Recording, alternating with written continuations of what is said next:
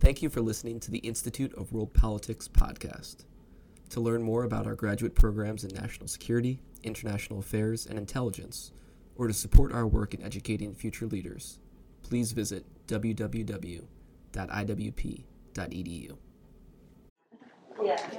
Ladies and gentlemen, it's my pleasure to introduce Professor Jakub Isański from the University of Adam Mickiewicz in Poznań, who is going to talk about the strategies of survival of civilians in the Polish lands between 1939 and 1956. His team made a formidable work of investigating memoirs of Poles who lived in that era, and the discoveries from the memoirs and the witnesses of Poles, the witnesses of those terrible times, are truly impressive.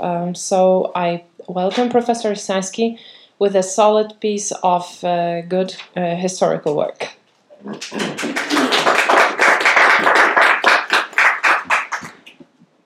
Thank you. Good afternoon. So, after such a nice introduction, I would like to start with the table of contents of my work. I will start with the pictures. You can see these are the contemporary present-day pictures from one open-air museum in eastern Poland, but it reminds me the past world, the past that has been destroyed by the war and all the Stalinist efforts after it. The title of my presentation limits the scope of my interest from 1939 up to 1956.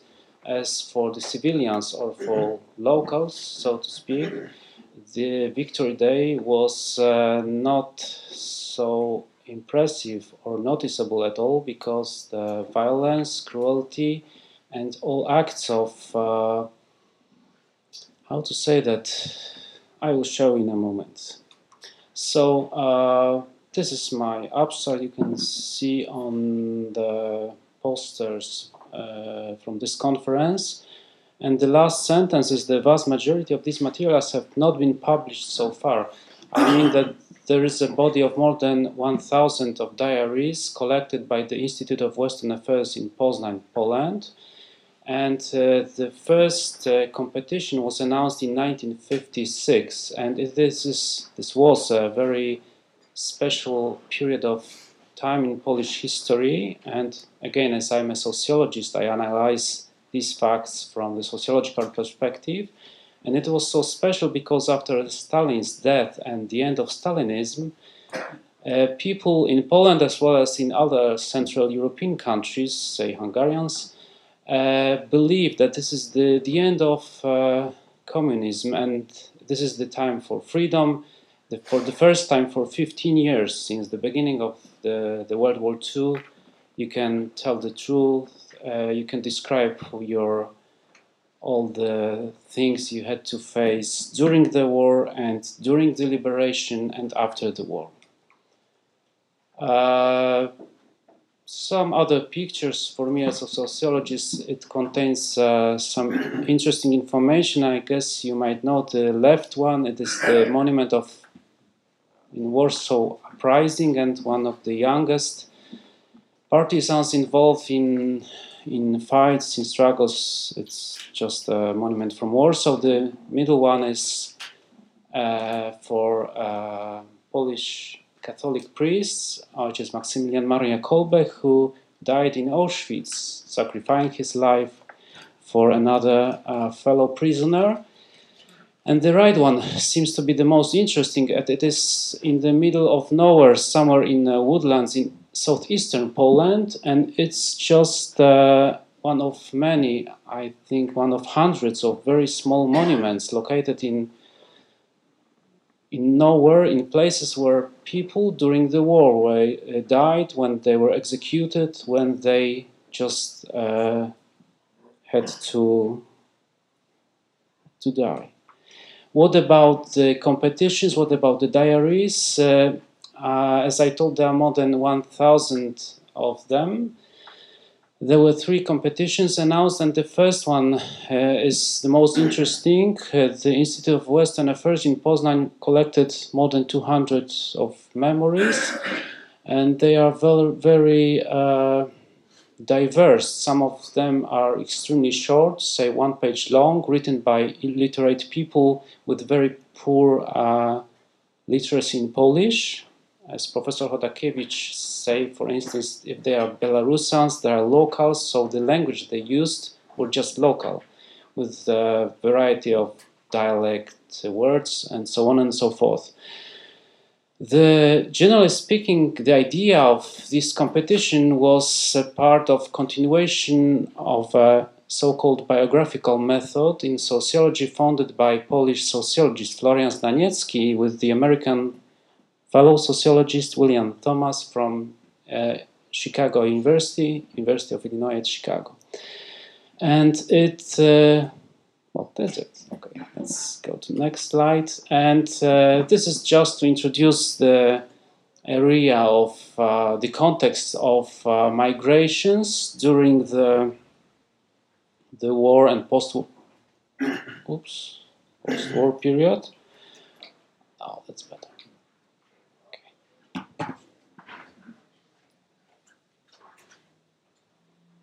So as you can see, there is eastern part of Poland that was captured by Soviets after the World War II, and the northern and western part of Poland that we captured from Germany. In 1945, there was kind of an extreme in numbers movement of people, forced migrations of about 15 million of people. Generally speaking, from the east to the west. The red figures symbolize Poles, the blue one symbolizes Germans, the green one is for Belarusians, and the yellow ones are for Ukrainians. About 1/3 of citizens of Poland has changed their place of residence, and as I told, it was kind of a huge movement, forced ones with extreme conditions. And I would like to present you selected examples from these memories, about 25 examples of memories illustrating the war, the liberation, and the migration just after the war. What about authors of diaries?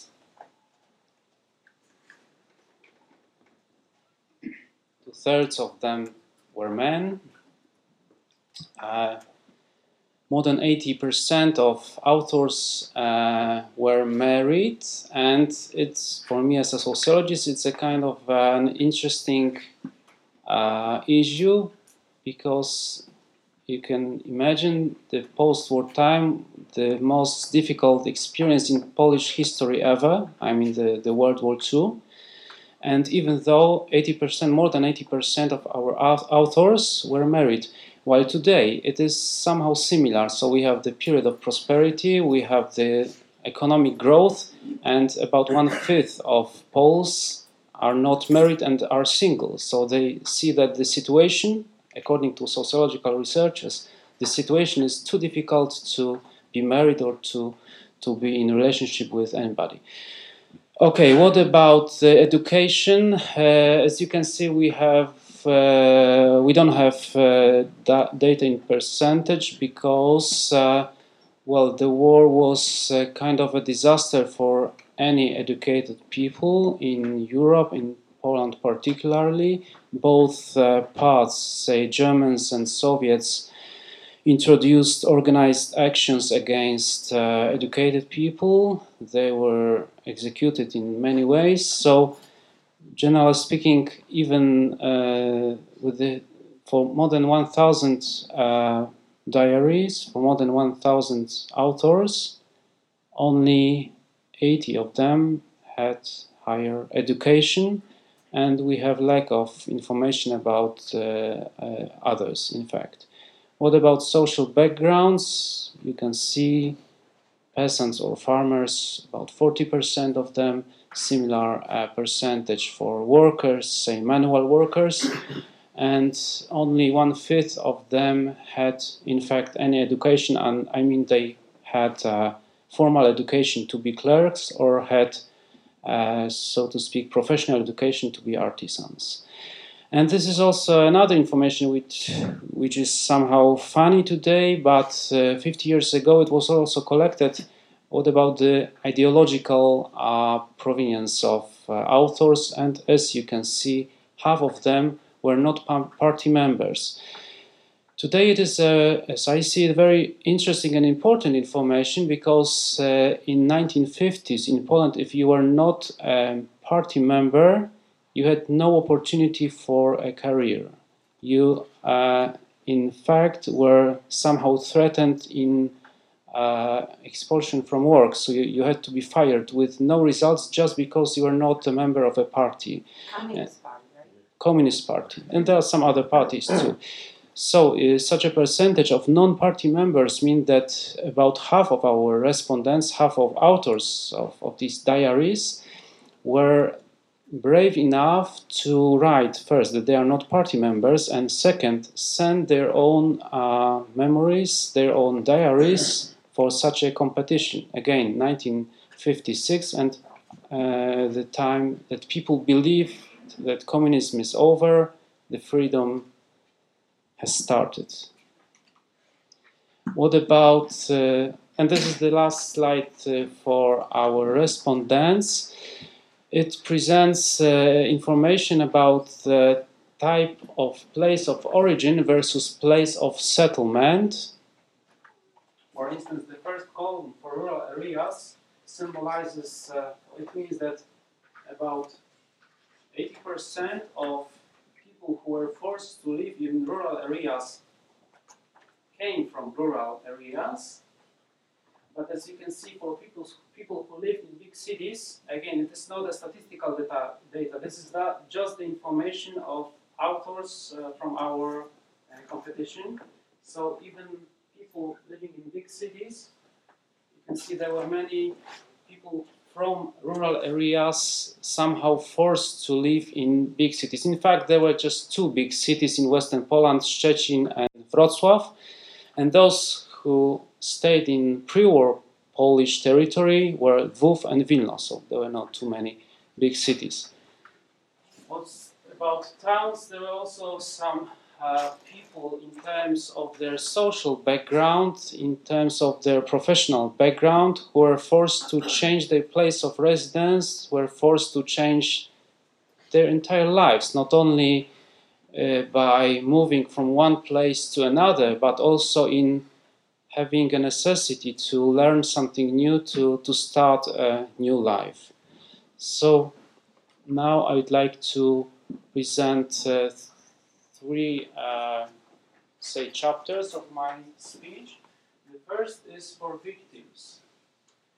As I told, there were more than 1,000 of memories, and finally we qualified 709 of them as interesting. And for this body of materials, in 193, there were descriptions of being a victim of a variety of crime acts during the war. The war, I mean military actions, and civilians as, witnesses on one hand, but victims on the other had to face the situation. On the occupation means the period of the war with no official military actions, and the liberation means the period that started in 1945 or 1944, in fact, in Eastern Poland, and lasted, say, until 1956. And it was not liberation, of course, but it was the time of mass looting, mass violence, mass cruelty against civilians. And I would like to present particular examples in such a way. The materials are coded according to the number sent for the competition. And it is sex, it means it's written by a man. And he was about 30 years old at the time of writing this report, and I hope it is visible from the very last row. Well, first, it is a short part of a memory from Bydgoszcz. The city in central Poland that has a German minority, and in September 1939, as soon as the war started, Germans in Bydgoszcz started to attack Polish troops. And as soon as Bydgoszcz was captured by German army, all the Poles in Bydgoszcz were, how to say that, threatened with lots of discrimination is the light word. You can see there is a description of executions against Poles, of mass executions as usually during the war, with no reason. The execution on young boys, the execution on a man with her child, the execution of a priest who was there too. There is another example and similar way of coding data. So it was memory written by a man at the age of more or less 50 years old. And sometimes we are able to identify the exact age of writers. Sometimes it was more complicated. In this particular example, it is a description of, so to speak, a death march for arrested soldiers and civilians, as well as Jews. And no matter about the ethnic background, but all of them were just shot to death during the march by German watchmen, guards, whatever. Another example, written report by a 40-year-old woman. It was not a victim of these acts, but it was a mother, a nobleman member. It was a princess, by the way, and her son was the commander of the unit. Fortunately, he managed to survive the war, and he managed to survive only because his fellow soldiers from his unit talked to Bolsheviks, to Soviet army, that he is not an officer at all, but his hands, the hands like this. You can see Soviets during the World War had a very clear way to identify who is an officer and who is educated. If you had gentle hands, it means that you are a gentleman. If you used to work manually or used to work as a farmer, it was identifiable. But his colleagues from his unit managed to save his hand, as they told that he is a writer in this unit, so that's why his hands looks like that. Another example of young woman. It is about 50 years old, but we believe that she was younger because she writes that she used to be a forced worker in Germany, sent to Germany, and she was forced to live in such a horrible conditions that she decided to got pregnant to save her life, because at that time being pregnant, if you were pregnant, I mean women, you were just sent back home from Germany, but even though it was not saved her, unfortunately. Another example for German strategy to involve Poles in occupation practices, there were many acts of Germans were trying to force Poles to, in this particular example, to watch the railway tracks at night. And peasants were forced to watch it because partisans were trying to blow up trains in this particular place. So on one hand, if they noticed it and didn't inform Germans, they were sentenced to death or sent to concentration camp. But if they, that's just a tragedy of locals at the time. Another example was the Germans in that area. It was in northeastern Poland, northeastern occupying Poland, that all the cats in the village were counted because the partisans were, how to say that, partisans needed cats because Germans were trying to find them with dogs. So if partisan units had a cat, and if they noticed that there is a dog, all they had to do is just to release a cat, and the police dogs were trying to catch a cat, and partisans had a chance to escape from Germans. There was another example of report with the price for a Pole, as another man, about 55 years old, claimed he was sold for 16 Reichsmarks during the war. By the way, it was a very low price because German machine gun MG42 costed about 1,200 Reichsmarks. So the price for a human being at that time was 16 Reichsmarks. In this example, as he claimed he was too old, and the director of his, how to say that, manor house was not satisfied, he chose another one, but he was not satisfied with another one, so sent him to Auschwitz for death. Another example, and the price is even lower because there were also children sold in here, 12-year-old boys and 14 years old girls, sold for 10 Reichsmarks during the, how to say that, the ceremony of buying new workers. Was Reichsmark a unit? That was a unit of currency? Reichsmarks. It is just a Reichsmark, the currency during the war. Yes. Okay. About 50 cents. Okay. I guess so. And there were also some examples of sabotage during the war. This one was described by a forced worker. In winter time, it was quite easy to destroy any machine just if you pour hot water or water inside any engine or any mechanical part of the machine. It was easily destroyable.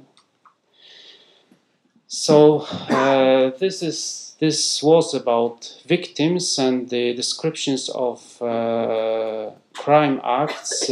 While here are some other examples of being a witness of crime acts during the wartime, as well as during the liberations. The liberation, as you can see, there is a variety of I would say, crime acts. And the pity is that these diaries are well known, are widely available, but very little is known about the content of these diaries because, well, honestly speaking, I'm not sure why, but perhaps it should be better known. And there is another well-known picture of drunken Soviet soldiers trying to rape women in Germany. But I will show you some examples.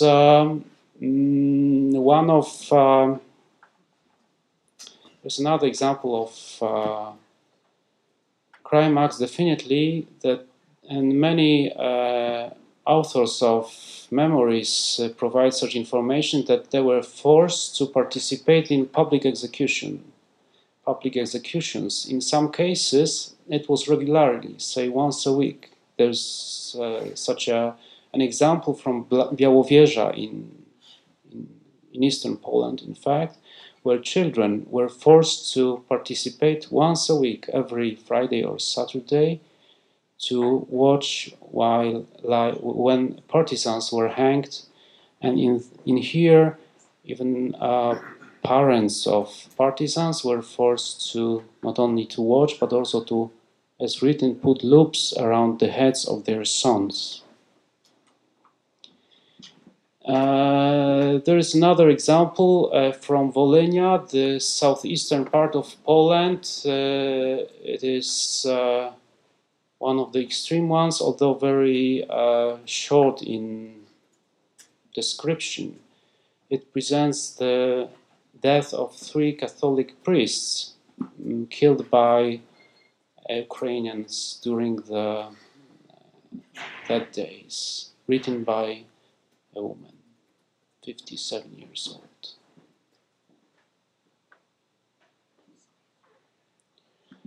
Another example of another common practice against Poles in occupied country, it was burning them in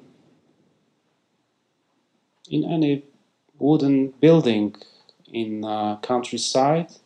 As you notice in the first slide, the picture of open-air museum.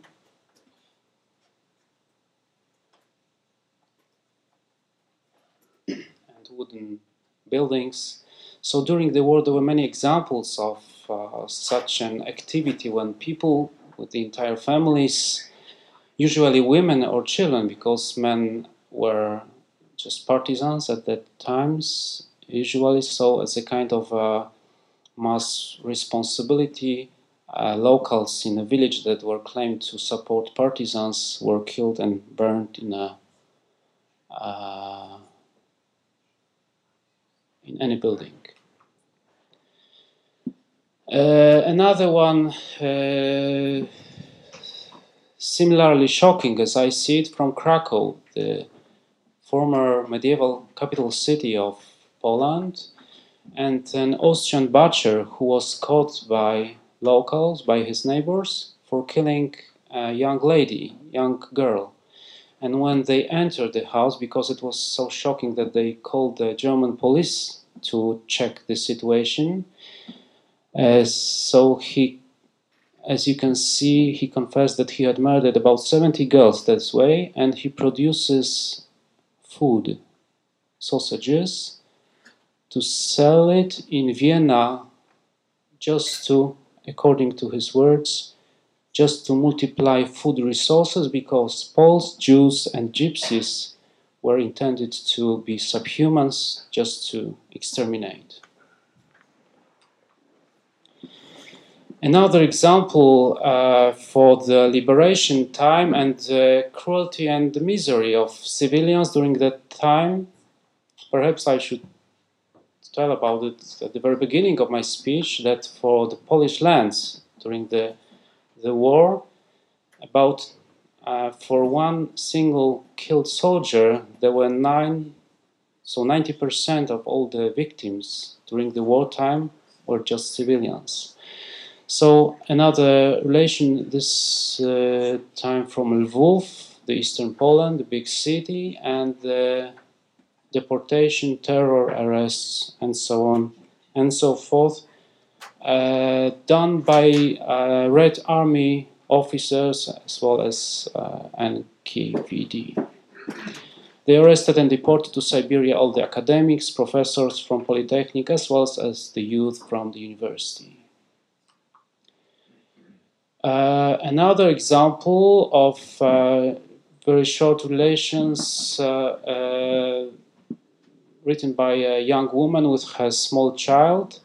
She had to, according to her words, he had to spend 2 weeks with dead corpse in a basement because it was too dangerous to go outside. And when they were out of any food for 3 days and she decided to go out, her husband was immediately caught by German soldiers, and as you can read, she had no news about her husband, which means, of course, that she was shot to death. Another example of, I think, the well-known fact of mass rapes that happened during the liberation by Soviet soldiers. And this is somehow shocking, not only because of the description of the act of raping women, but because first of all there are dozens of such descriptions, and for the people who had to live there, who were just under first occupation, then liberation, and then Soviet domination, it was just like there was no chance to escape it, because even though you saw it, even though you were a victim of such an act, you had no opportunity to report it to anybody, to report it to police. If it was conducted by Russian soldiers, it was even better not to tell it to anybody, because you could be shot for informing about that. And what was so much shocking, it's not only the number of such acts, but also that it was just like, how to say that everybody could have been raped, including women, children, men, and animals as well. And there are some descriptions of zoophilia, so it is even more shocking. Another description of mass rape of German women, because in such a case they had just no chances to escape, and it was even worse for them to survive such a liberation. Well, that's it. Another illustration of these acts.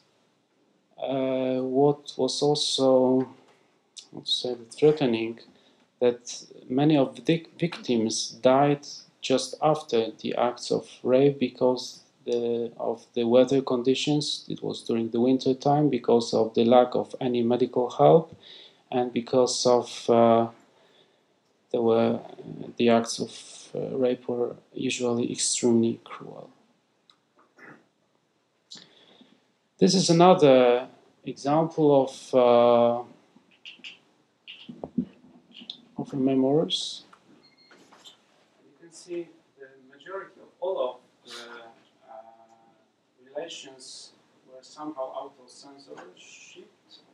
And this particular example with the crossed letters is just an attempt of a writer not to inform us, say academics, who ordered his or her, it was written by a woman, that the one who did it, I mean who attacked them, who stole the goods, were a Russian sailor. So the author at that time believed that just by doing this thing, crossing these suspicious letters, will provide him safety. And again, extremely shocking, as I see an example of description of rape. As you can see, the last sentence. She went to buy cows. She came back without cows, without money, and as a woman, she has lost something more. Another example of prisoners from Ravensbrück concentration camps who were saved by American soldiers.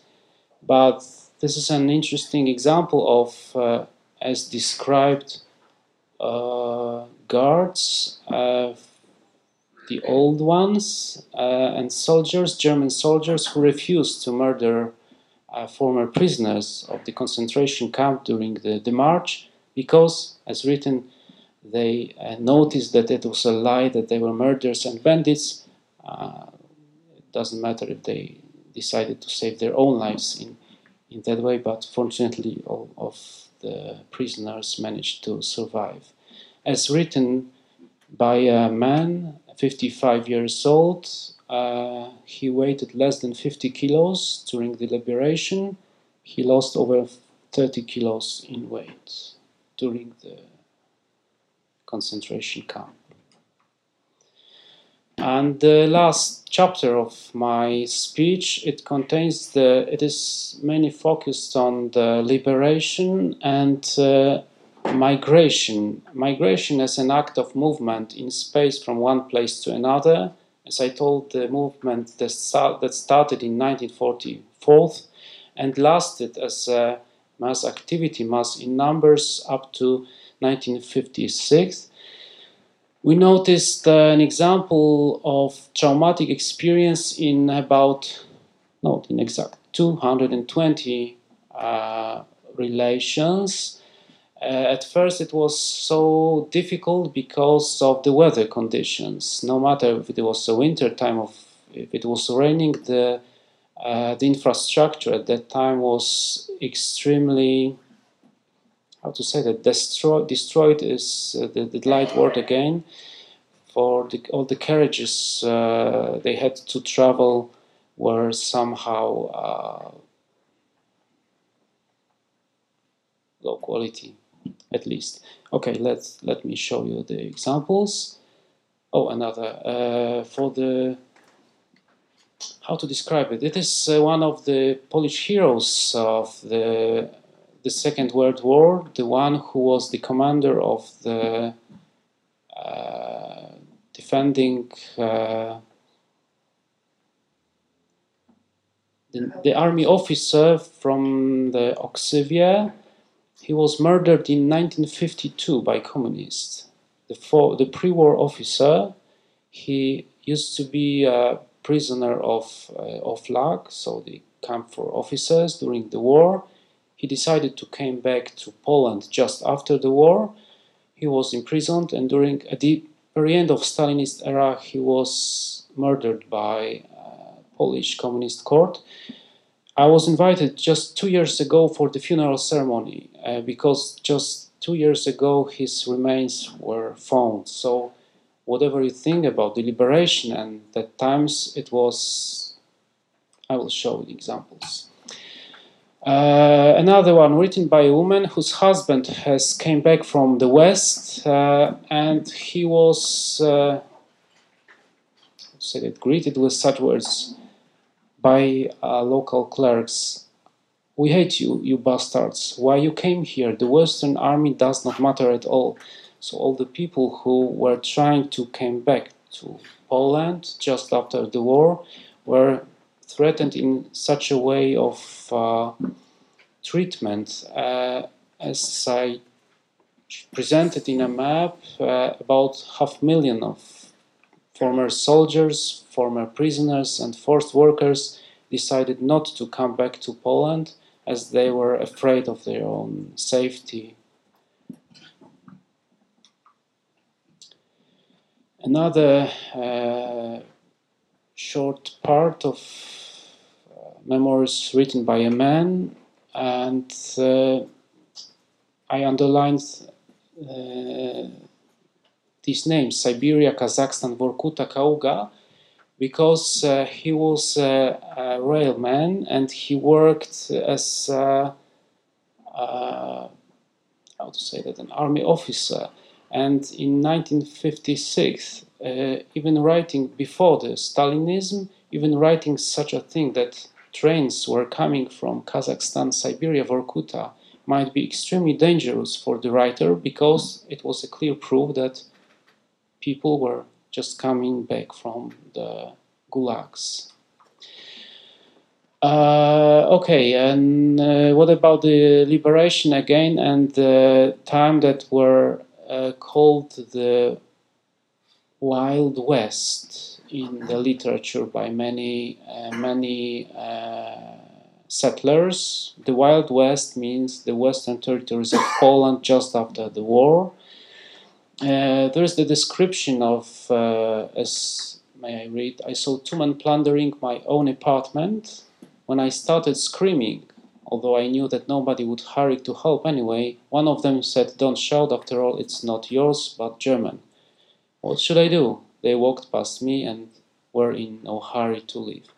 So there's this a kind of an example of social relation in post-war Poland, especially in the Western territories, when people were expecting that the Third World War will start soon, or at least the Germans will come back sooner or later, so everything is just somehow German, so it belongs to nobody, so looting is just the best strategy. Another description of repressions against Poles just for Polishness or just for being a Pole. As it is written, it was enough to be a member of a rifle association, Polish military organization, a son of a Lwów defender from the Polish Bolsheviks war in 1920s. It was enough to be a son of a former policeman. It was enough to be Polish scouting activist, a teacher of Polish history, an officer or a senior of the former Polish army. So there was a variety of reasons just for being a Pole or just for being active in any field of social activism. So you can be threatened. You were threatened with repressions. Another description of acts of cruelty, both against settlers traveling to the West, with no exact reason. They were investigated and interrogated, in some cases interrogated in a way that, as written, was equal to death, and as I underlined, even murders of innocent victims, of older people, women or children were committed. So at that time, just traveling, as some people described the migration from the east to the west, even after the end of World War II, was even worse than the German occupation in general. Another example, there were many reports of, I'm not sure how to translate it, the UB is the political police or the secret police at that time, secret service at that time, and they were trying to collect informations about everything as usual, but they were also trying to find new people to investigate, to provide them information, and this is just one of many examples of repressions, because one of the author of this relation has claimed he denied to participate with the secret police, and he told that my peasant's honor did not allow me to report to the UB. And as a result, he was repressed as a kulak. Kulak means definitely someone rich enough to be repressed for not fitting the communist cliché of nobody. Another example, written by a young woman, 16 years old, and from Kotla. The present name is Kędzierzyn Kotle, I guess. And she and other locals noticed that the commander of militia in that city, that town, was the former executioner of concentration camp. And the more German concentration camp. So nobody knows how, but the former Nazi clerk became a communist and became the commander of militia. The more he murdered 2 other railmen who identified him, the former prisoners of that concentration camp. He managed to kill them, but happily, if I may use this word, he was finally identified and the story is over. So this is just the final slide with both important pictures to me. The right one is the one published a year ago, and it happened someone in Central Russia. The Joseph Stalin's monument was erected, and you can see the members of Russian army marching in front of it. It was just the last year situation. The left one is a bit more complicated. During the opening of Polish cemetery in Katyń, it was in the 2000. There were lots of Poles, of course. There were lots of Russians. And there was just one man, who was distributing these pieces of paper to Poles. And it is written, "Poles, we're terribly sorry." And there was only one who did it. Okay, just to summarize, I'm really honored with the opportunity to stay in front of you, and I'm really grateful for all your interests. I hope to publish a book on these issues next year, because it is so shocking, so interesting, and so much unknown that, as I deeply believe, it has to be published as soon as possible. Thank you.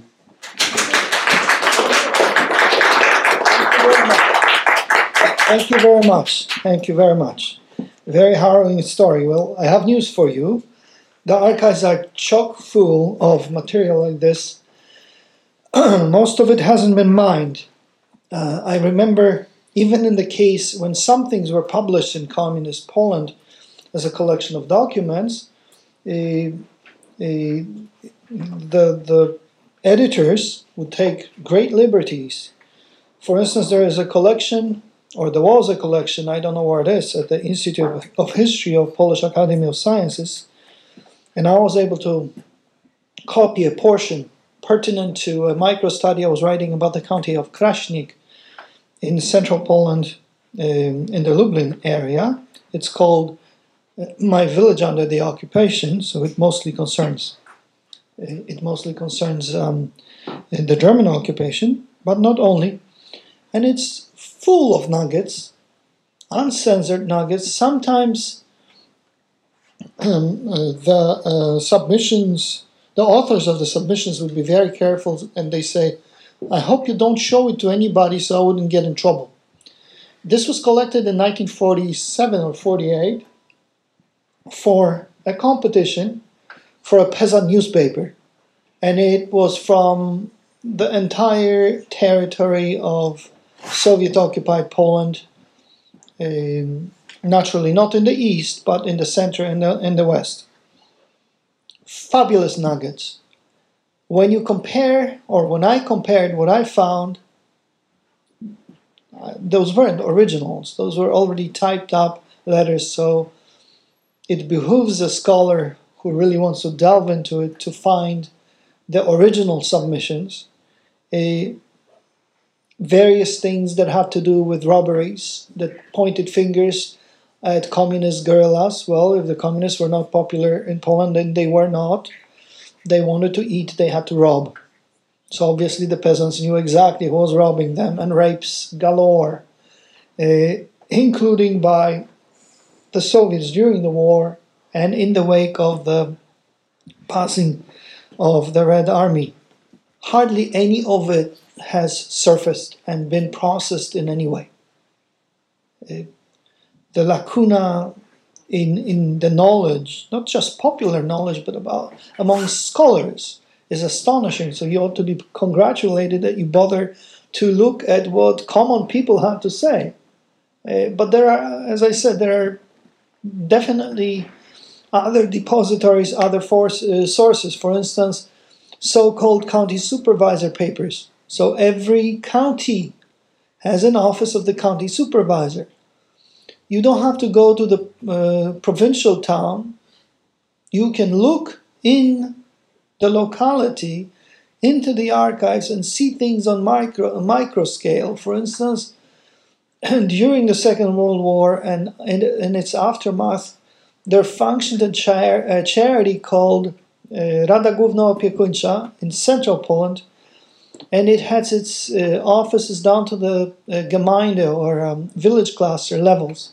The people who ran those operations tended to be teachers or priests, local landed nobility, intelligentsia, or more prominent farmers. They are chock full of rapes, attacks, and just harrowing experiences handwritten by the local charity workers.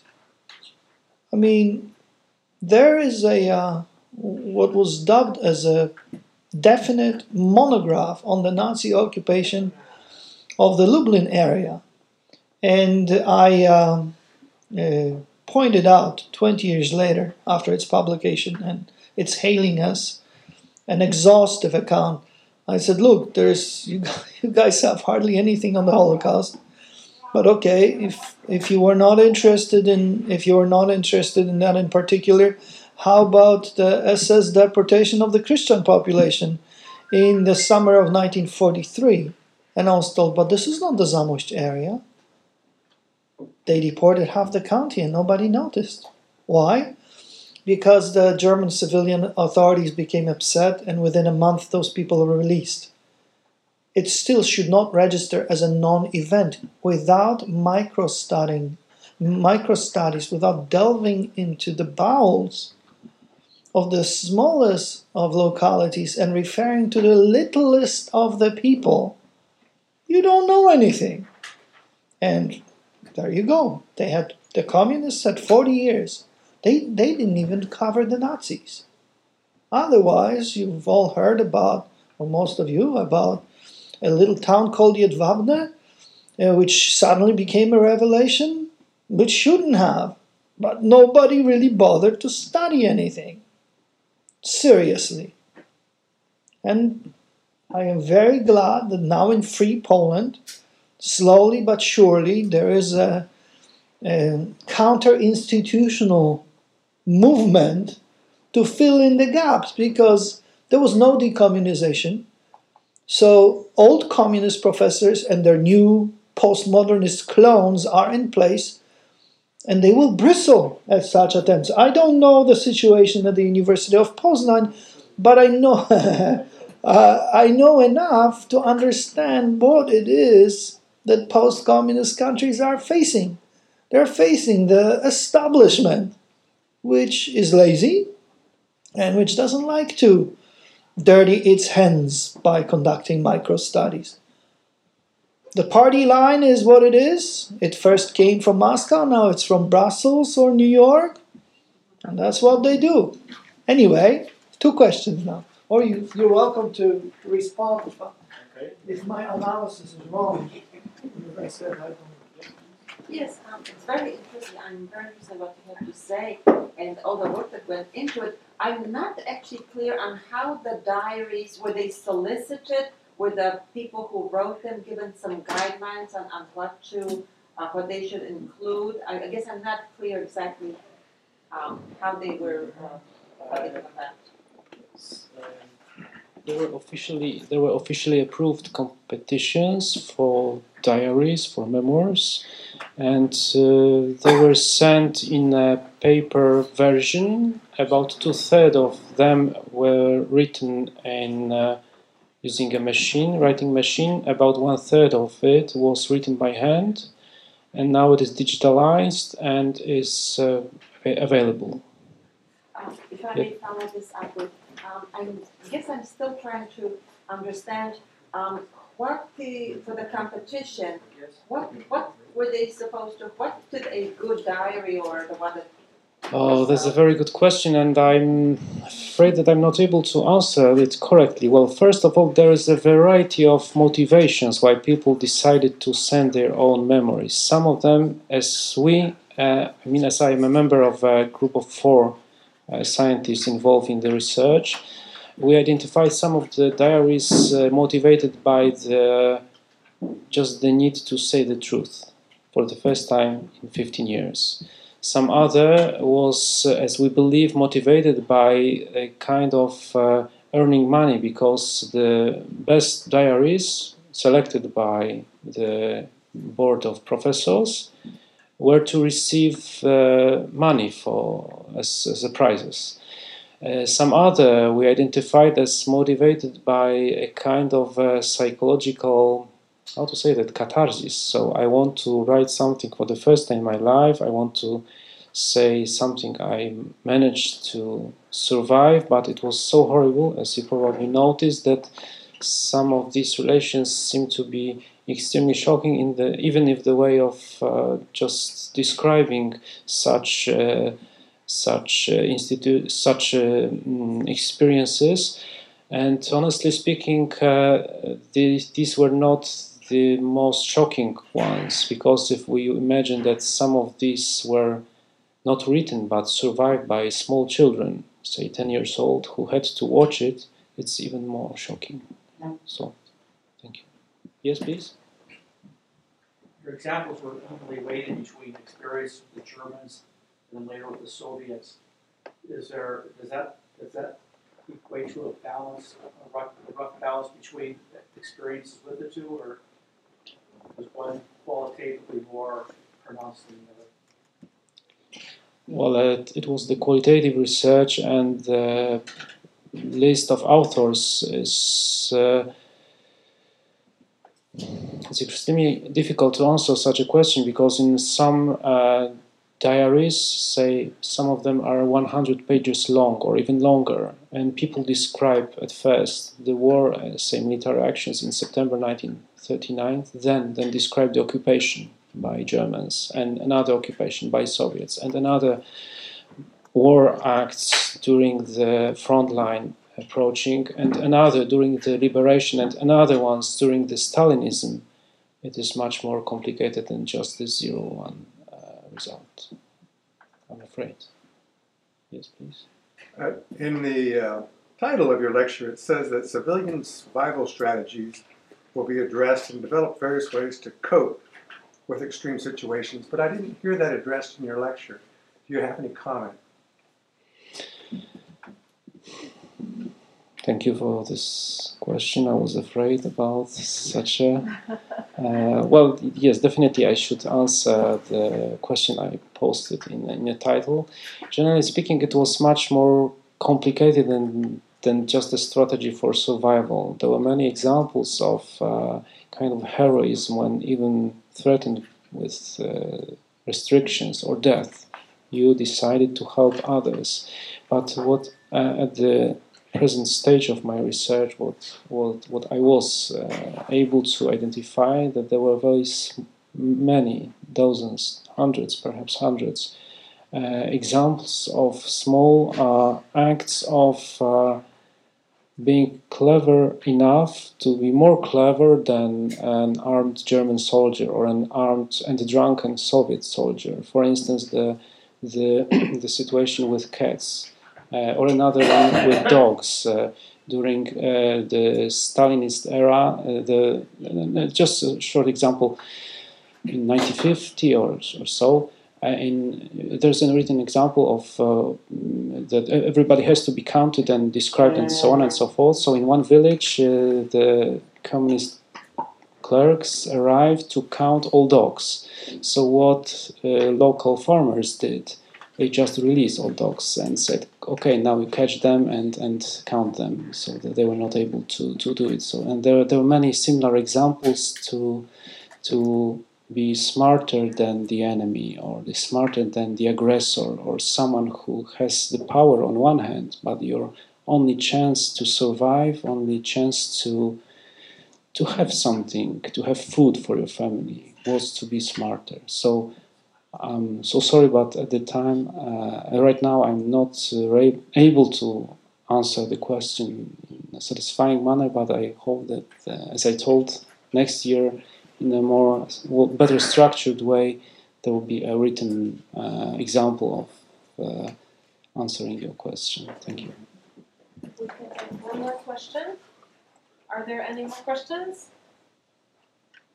Who will publish? Who will be the publisher? Negotiate. That's a good answer. Thank you.